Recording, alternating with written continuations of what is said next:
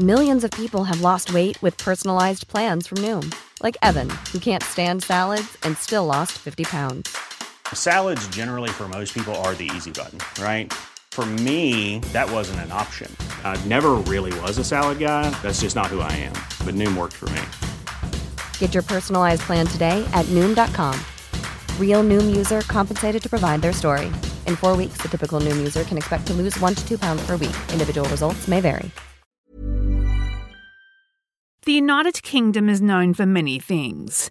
Its understated natural beauty, its red telephone boxes, its many successful musical exports like the Beatles and One Direction. However, it's also home to many of the world's eeriest unsolved murders, including a wide range of cold cases that have since long faded from the public's memories. This week we will conclude our series on unsolved murders from the United Kingdom, and this week on Mysteriously Listed.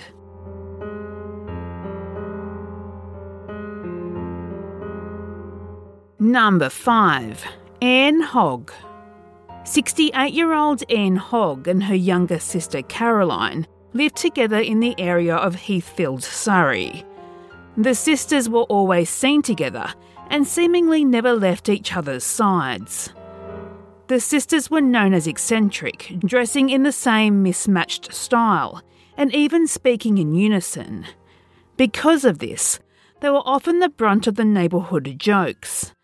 They were quite reclusive as well, with only gardeners ever allowed to visit their cottage home, the sisters preferring the company of each other only. June 11th, 1906, between 4 and 4:30 p.m. Caroline, the younger of the Hogg sisters, she was seen running around the cottage gardens covered in blood. No one could be seen chasing her.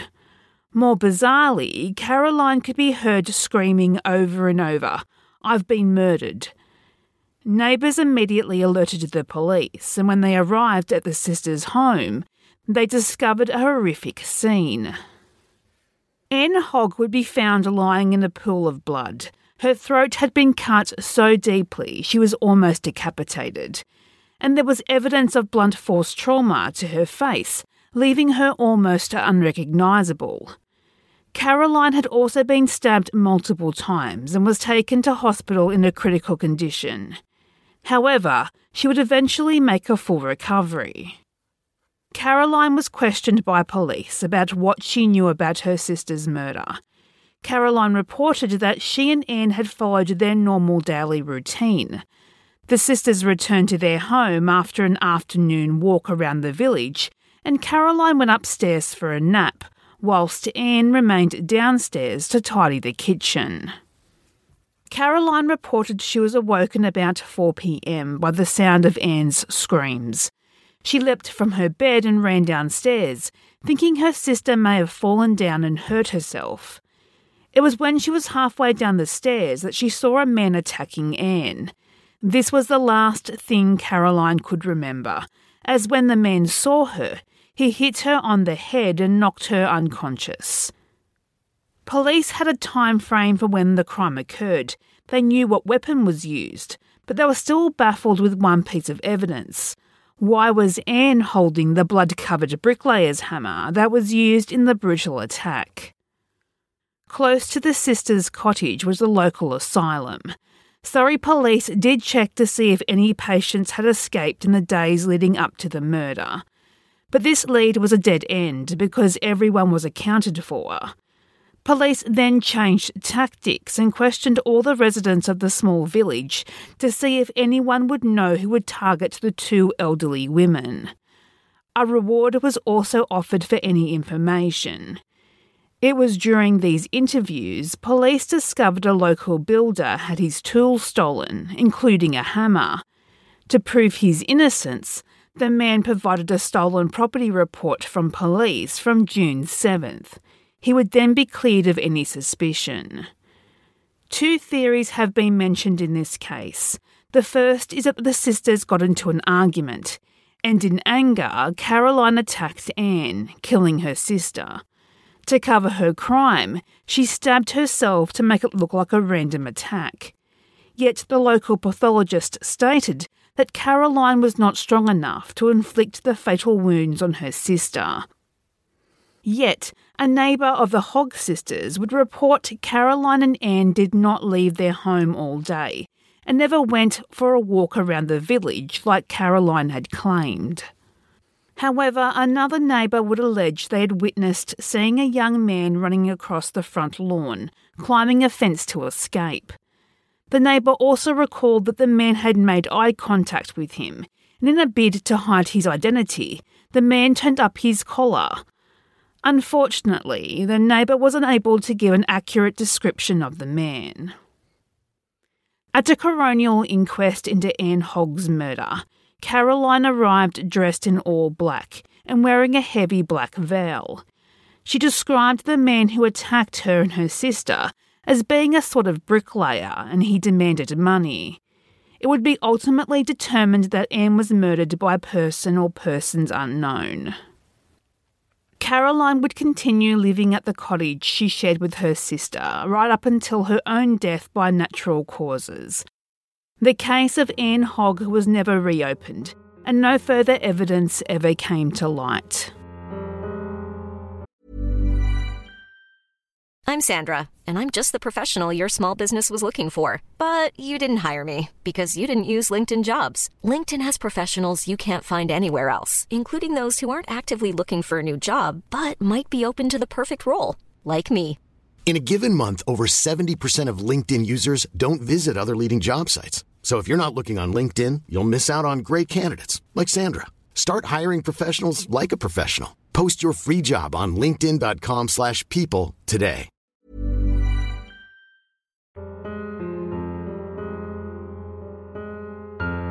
Number 4. Connor and Sheila Dwyer. Connor and Sheila Dwyer lived in Fermoy, County Cork, Ireland, where they had raised their 2 sons. 62-year-old Connor had worked a variety of jobs throughout his life, including working as a plumber and a driver. In 1991, he was working part-time as a chauffeur for a German businessman, Fritz Wolf. 60-year-old Sheila was described by neighbours as beautiful, but somewhat reserved.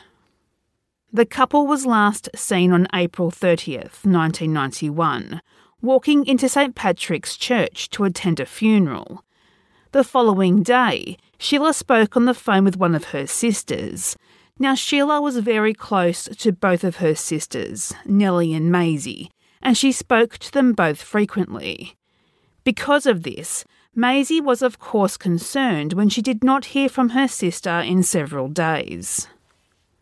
On May 18th, 1991, Maisie went to the Dwyer's family home and knocked on the front door, but there was no response.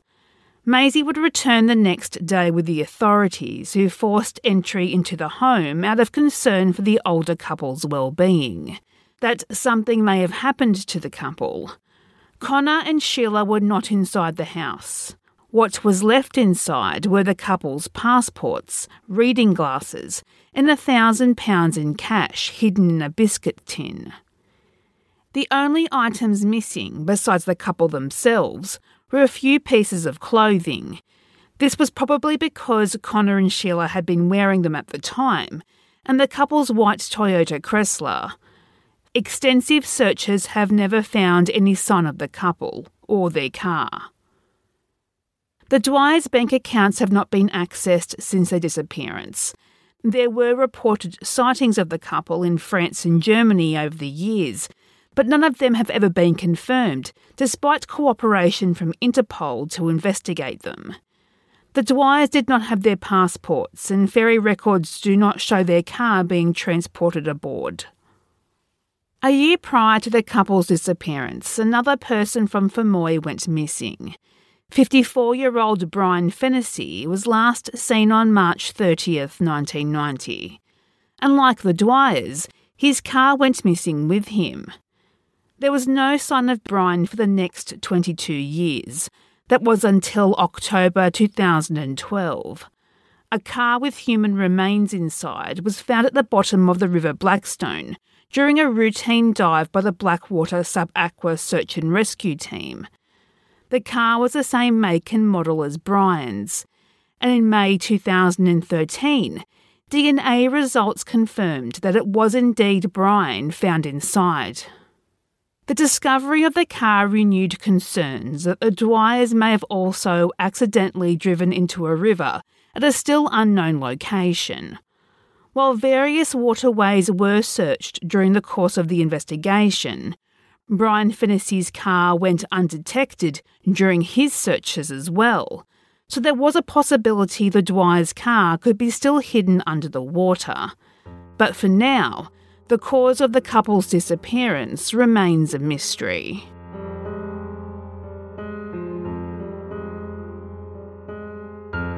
Number 3. Joan Woodhouse. 27-year-old Joan Woodhouse enjoyed her job working as a librarian, but it was the August bank holiday and being the long weekend, she could not wait to finish work and make the most of her extra freedom. Leaving her lodgings in Blackheath on July 31st, 1948, she headed to the local train station and boarded a train to Worthing, Sussex.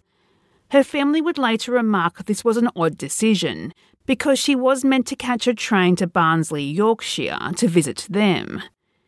However, when she didn't show, they just assumed she had made plans with friends and they weren't too concerned with her absence. It wouldn't be until Joan failed to turn up to work on August 3rd, 1948, that Joan's friends and family realised that something wasn't quite right, and they reported her missing to police. August 10th, 1948, local labourer Thomas Stilwell was walking through a secluded part of Andrell Park when he noticed something in the distance. Walking closer, it was clear that he was seeing the half-naked body of a young woman, dressed in only pink panties, a bra, suspended belt and stockings. Next to the body were women's clothing, neatly folded in a pile. The woman was soon identified as being Joan Woodhouse. An autopsy determined that she had been raped and then strangled. Police theorised that Joan had either taken off her clothes to sunbathe and had been surprised by her killer, or she had agreed to fool around with an unknown person. Maybe she changed her mind and didn't want to take it any further, and the man did not take the rejection well and killed her. Police began investigating into Joan's background and discovered that she had recently separated from her fiancé. Her friends would report Joan did not take this breakup well, and she'd been going through a state of depression in the lead up to her murder, attempting suicide by overdose of sleeping pills. Joan was also deeply religious. Loved ones questioned any theory involving Joan voluntarily taking off her clothes in a public place. Police immediately suspected Thomas Stilwell, the labourer who found Joan's body, as being responsible. This was because the area where Joan was found was isolated and far from the walking path. Stilwell had a criminal record for public nudity. He openly admitted to police he had exposed himself to young girls on the day he found the body. However, after extensive questioning, the police determined he was not involved and released him without charge. The police were under extreme pressure to find Joan's killer, but unfortunately there were no leads. Unhappy with the investigation, Joan's father paid for a private investigator, but he too could find no solid leads. The case quickly went cold, and to this date, Joan's killer has not been found.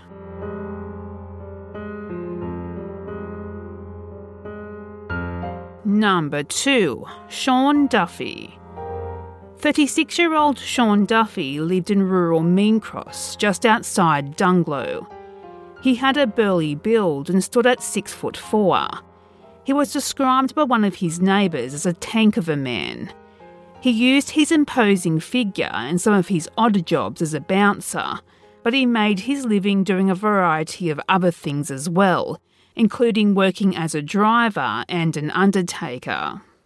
But while he was known as being physically imposing, he was also notable for his sense of style. In particular, he was known for wearing a tweed jacket and matching tie. He was close to his large family, which included 2 brothers and 5 sisters. Sean spent the evening of January 28, 2005 at the Strand Bar with his brother Kevin, not returning home until the early morning hours of the next day, January 29th. Later that day, Kevin went to see Sean and was surprised to find the front door of Sean's small bungalow unlocked. When he went inside, he found Sean's body lying face down on the couch. He had been stabbed, beaten, and had an arrow from a crossbow sticking out of his right arm. In the course of the investigation, over 1,400 tips were followed up on, with more than 700 witnesses being interviewed. Sean's multiple jobs and varied jobs, while they made him an interesting character, it gave investigators lots of leads to follow up on. And while Sean cared about his community and took time to help his elderly neighbours, his diverse hobbies also included things that could be constructed as dangerous enough to become motives for his murder. His own mother said that Sean had a lot of enemies, and there were concerns over his dealings with horse racing and the buying and reselling of cars. At the time of his death, Sean also had an assault charge pending against him. It had been theorised that there may have been multiple assailants involved in Sean's murder. Given his size and strength, it would have been difficult for one person to physically overpower him. The use of multiple weapons also supports this theory. Following the 14th anniversary of Sean's murder in 2019, authorities appealed to the public for information, with Detective Inspector Pat O'Donnell reminding the community it was never too late to come forward with information in the case. Detective Inspector O'Donnell also announced evidence from the case were being re-examined in hopes that the advances in technology since Sean's death would result in a DNA profile that would help move the case forward.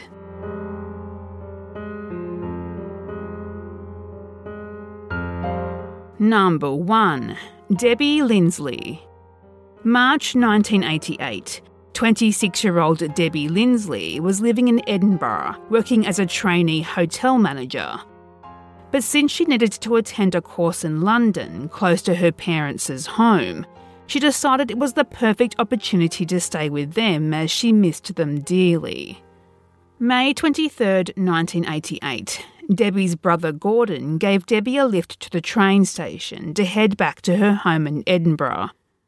They said their goodbyes and Debbie boarded the 2:15 train back to her home.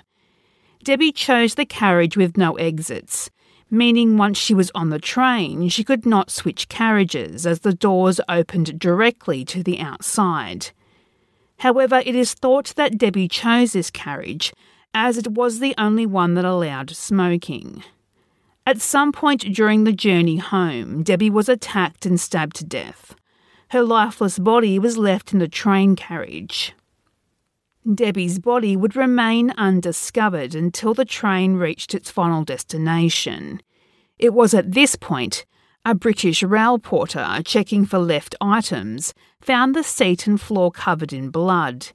He immediately shut down the train and called the police. Upon inspection, the police found that Debbie had fought back against her attacker, with not only defence wounds on her hands, but they also found some blood belonging to her killer. It was also determined the knife used in the attack was long-bladed, and because of the carriage, no matter how hard Debbie fought back, she had no means to escape the onslaught. The police theorised that due to the short duration of the train journey, it was likely Debbie knew her attacker. However, with 70 people having boarded and departed from the train by the time it reached its final destination, the police had their work cut out for them, sifting through a long list of potential suspects. One was a man who was seen leaving one of the carriages at Penn East, before randomly reboarding.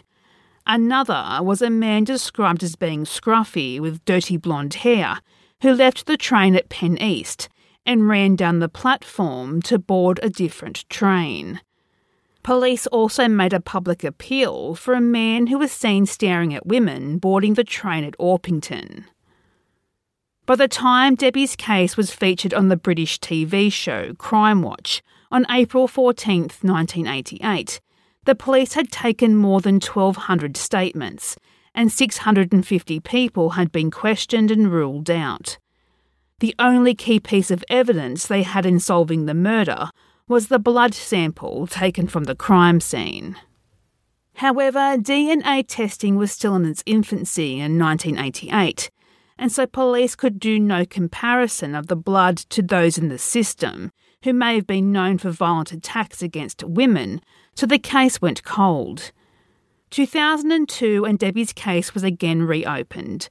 By this time, DNA had excelled and investigators were able to complete a DNA profile built from the sample. Frustratingly, this did not lead to any answers for Debbie's family. The DNA was not a match to anyone in the system. This puzzled investigators as they were sure Debbie's attacker had done this before. And to the time of this recording, Debbie's killer has not been caught.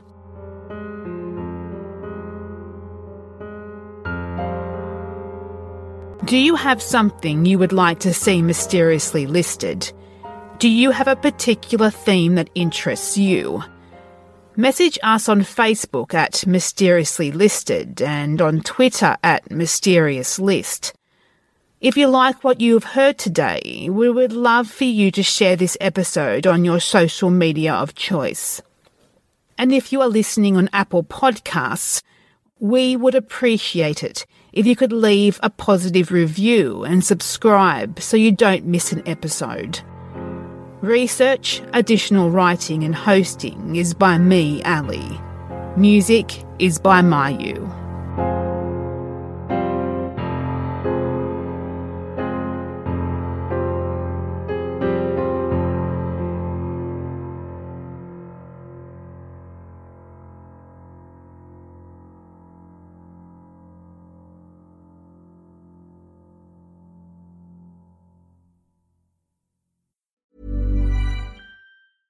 Planning for your next trip? Elevate your travel style with Quince. Quince has all the jet-setting essentials you'll want for your next getaway, like European linen, premium luggage options, buttery soft Italian leather bags, and so much more. And is all priced at 50 to 80% less than similar brands. Plus, Quince only works with factories that use safe and ethical manufacturing practices. Pack your bags with high-quality essentials you'll be wearing for vacations to come with Quince. Go to quince.com/pack for free shipping and 365-day returns.